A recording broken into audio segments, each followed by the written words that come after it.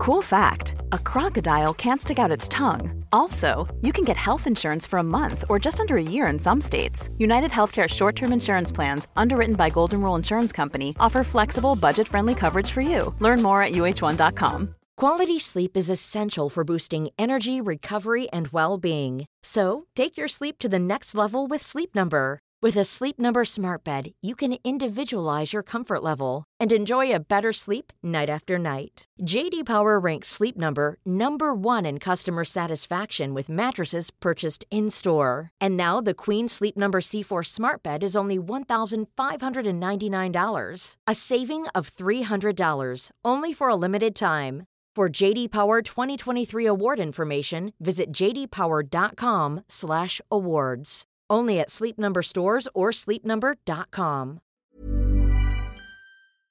Hello, friends. Welcome back to the third and final installment in our series, Becoming the Architect of Your Reality. I've had a lot of fun with this series. I hope you've been enjoying it, and I've really enjoyed seeing all of the comments come through and feedback about the series in my DMs or through the anonymous link that is in the show notes for every episode. It's been really nice to see how this is resonating with you all, and the fact that this is a slightly different way of presenting information that I've already shared in different ways on the podcast, but seeing that it's resonating differently and different kind of feedback is coming through, so that's been really cool to see. And before we get into today, I want to recap the central themes upon which this series is built. So, number one, realities exist other than the one you are currently experiencing. And number two, reality responds to who you're being. So, as you'll recall, last week in part 2 of the series, we created your blueprint. In other words, defined your desired reality. And then in part 3 today, we're going to delve into the second theme a little further by exploring your candidacy as the architect to your reality. Now, when I was creating this series, I played around with a few different ways of presenting what I wanted to share in part 3. And what I came up with to go along with the theme of becoming the architect of your reality was basically determining in this part your candidacy. Now, what do I mean by that? So last week, when you created your blueprint, in other words, defined your desired reality, I would imagine that it's something that you have yet to experience, or maybe even is in contrast to something you are currently experiencing.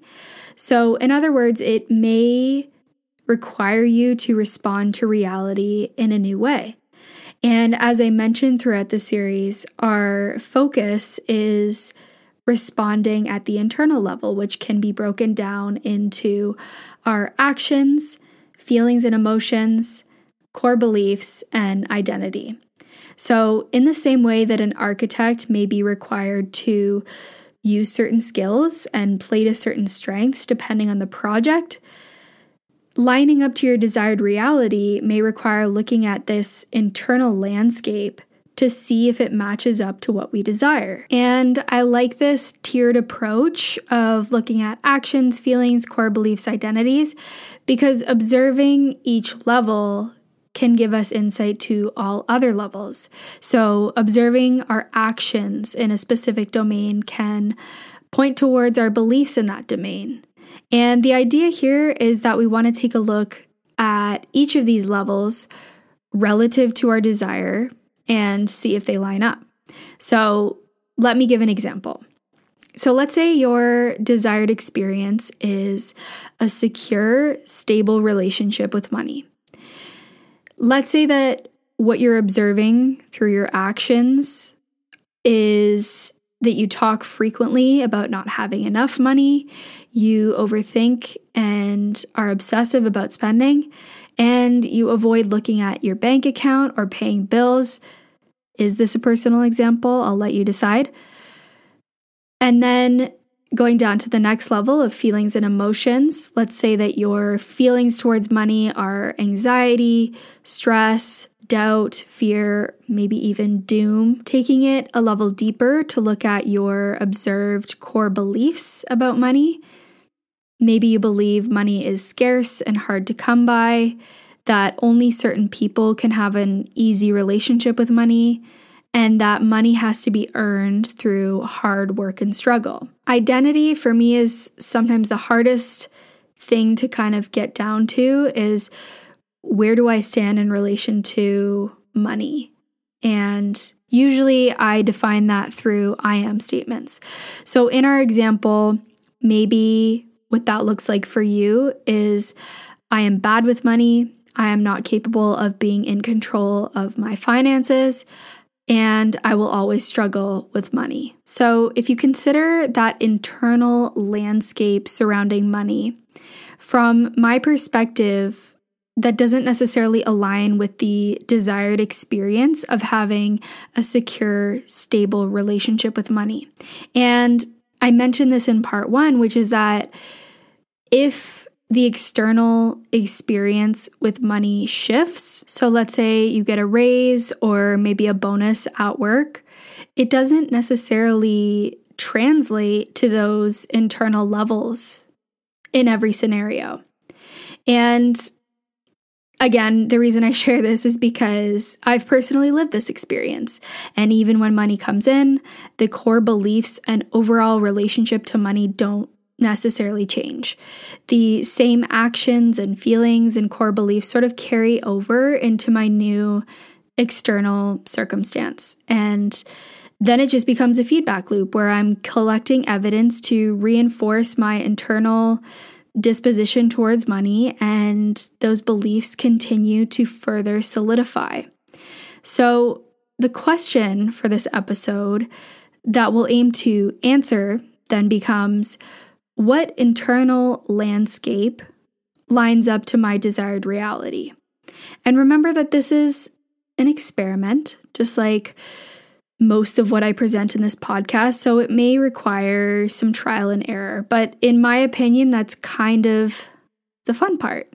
I don't have to settle into any rigid beliefs about myself or reality, especially when they're inherited beliefs that I don't deeply align to. And of course, I do appreciate that it can take a bit of time to collect proof for the new set of beliefs and, conscious effort when they're contradictory to something we believe to be true for a long time and that has been deeply ingrained. And when I began to explore my internal landscape, especially my beliefs, I discovered a lot of narratives that didn't feel like my own. Some part of me has always enjoyed, investigating things that I believe to be true and at the very least questioning them. And then if I feel on some level that, hey, this doesn't seem to be 100% true, trying to find new beliefs or new ways of being. And that curiosity alone is what I would say is largely responsible for the big shifts that have happened in my internal reality, but consequently my external reality. If at one point I didn't question the beliefs I had about money and career that were mainly centered around lack, scarcity, and struggle, I would have never sought to have a different experience in that domain. I would have just accepted that that's the reality, despite how unpleasant and uncomfortable I felt in both of those domains. And realistically, what I came to realize is, who's benefiting if I believe that the things I interact with on a daily basis, so money and my job, who is benefiting if I believe that's supposed to be a struggle? Like a huge struggle. Definitely not me. And coming back to our central theme of realities exist other than the one I am currently experiencing, I've always felt that the same could be said for beliefs. And having that open-mindedness and curiosity has not only allowed me to replace old beliefs with more supportive, expansive ones, but as I've mentioned several times, has translated to experiencing life and reality in a completely new way. All right, so let's play around with this idea a little bit. We have our blueprint from part 2, and like I said, now we want to see and confirm whether you're the right architect for the job. We'd usually determine this via a job description, so that's what we'll be doing. We'll be making our own sort of job description and answering the question, which version of me is experiencing my desired reality, and describing that candidate. And we want to define this at the following 4 levels: actions, emotions, beliefs, and finally, identity. And again, since it may be something we have not yet experienced, sometimes I actually find it helpful to observe someone else who I perceive to be living some aspect of the reality I desire as a means of building out that job description, we'll call it. So because I've used this throughout the series, we'll use money as an example again. Maybe in order to initiate this exercise, I would look at someone else that represents the financial freedom I desire. Because again, it can be hard to just be like, well, which version of me, what does that version of me look like? Well, I don't know because I haven't experienced that reality. So let me look at someone else who I perceive to be experiencing this reality and imagine or ask these questions.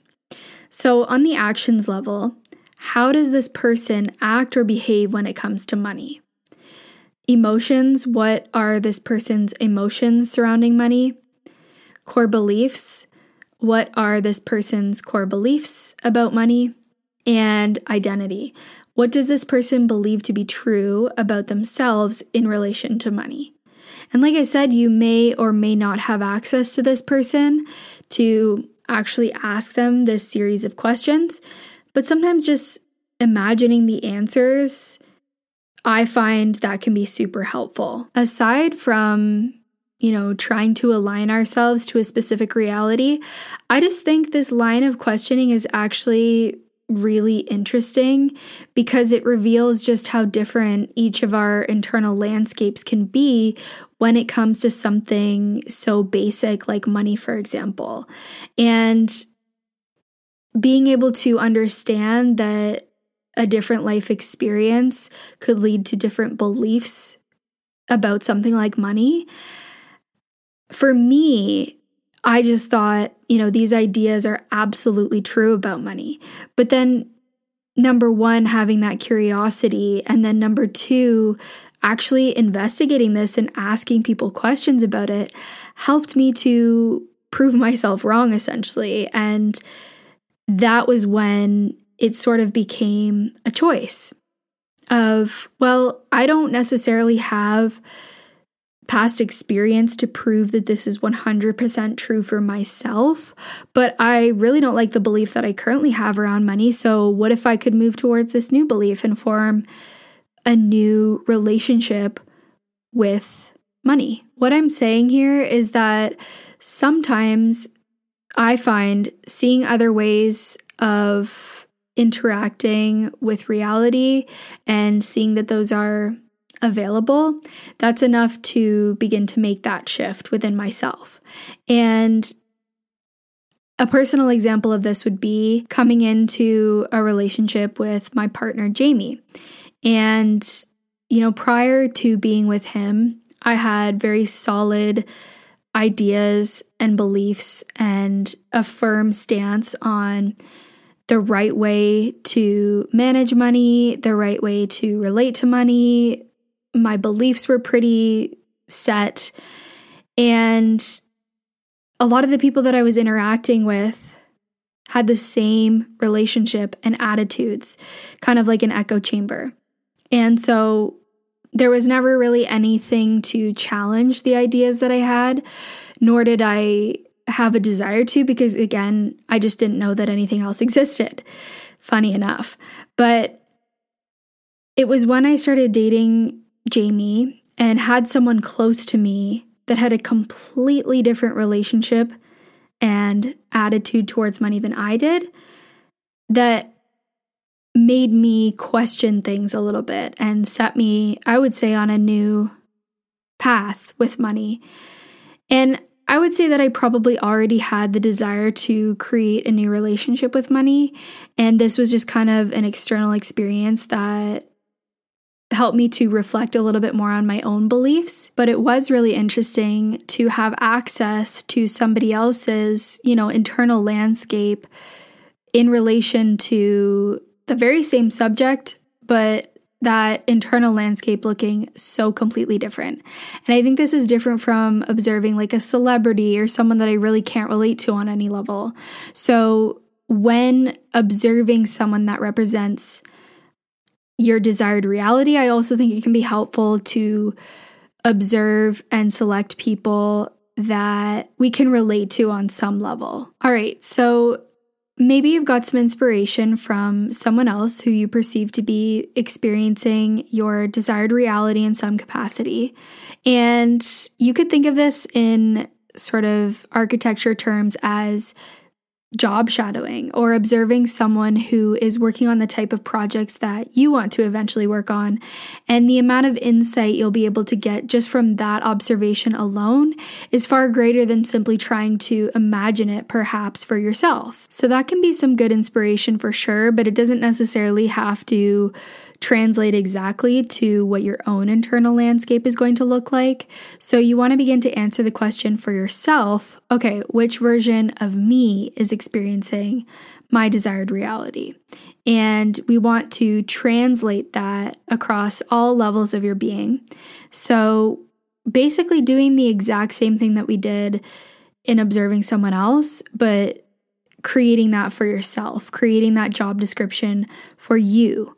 And so starting at the identity level this time, what I like to do here is create an identity statement for the version of you living your desired reality. So going back to money, maybe the statement is, I am good with money, or even I am abundant. Moving to beliefs, identify the beliefs of the version of you living your desired reality. And in our money example, it's possible to have a good relationship with money. It's possible to make money in a way that is pleasant or satisfying to me. Money is a positive force in my life, allowing me to have more freedom in choosing how I spend my time and energy. Moving on to the emotions or feelings level. Identify the emotions or feelings associated with your desired reality. So how do you expect it to feel? And one way of defining this is maybe it's contrasting how you currently feel in that domain. So if I feel really anxious about money, how I wish to feel is likely something closer to empowered, relaxed, confident, at ease, maybe even spacious. And then finally, actions. Identify the actions and behaviors that are grounded in this identity, beliefs, and emotions. So what that could look like, maybe being comfortable spending money on things that I can afford, investing in myself in ways that support my overall well-being, speaking about money to others in a positive or even neutral way. Obviously, that internal landscape is going to be unique. In other words, the job description is going to be different for every candidate. But once you've identified what it looks like, what I like to do is just practice responding to reality from that perspective. So practice kind of playing that part and reinforcing those beliefs and reinforcing those thoughts towards whatever area it is and acting from that perspective. Not in a way that feels really like fake. I feel like it should still feel like it resonates on some level because, again, it will be connected to your core values, but it may in the beginning feel a little bit unnatural because it's different. But eventually what I find, especially when it's really something that I'm connected to, it becomes second nature. And some shifts I've felt happen super quickly, especially like just smaller things. But I definitely find that when it means trying to replace a deeply ingrained belief. So, for me, money is a good example of this. I definitely consciously went through this process of shifting my relationship to money. And it did take some time because I had really strong beliefs, even though I wouldn't have really said that or been able to identify that. And I had really, really strong emotional reactions to interacting with money in my external environment. And so it did take some time, but I can confirm that I'm in a completely different place now. And that's so fun for me. And it's so exciting to be able to look back and notice that a specific belief is no longer limiting you, or maybe even just not having such a strong impact on how you interact with the world. So here's to that transformation. I'm excited to be on this journey myself. And I'm also excited to hear how this lands with you and how things go for you. And I always have a lot of fun sharing these ideas. Again, I don't pretend or claim to have all the answers or, know everything there is to know about anything, really. But it's just fun for me to play and explore new ideas and to be able to share that with you all. So I really hope that you enjoyed this series. That does bring us to the end. And of course, if there are more questions and more parts are needed, I would be happy to add them. So don't hesitate to reach out. And I just want to say thank you so much for being here for this series. Of course, you can always revisit it anytime you're wanting a little reset or a little boost. I do very much feel, I feel good about this year. And, I hope you do too. So I'd love to hear how everything went, but for now, we'll leave it here. Thanks as always for being here and for listening, and I'll see you in the next episode.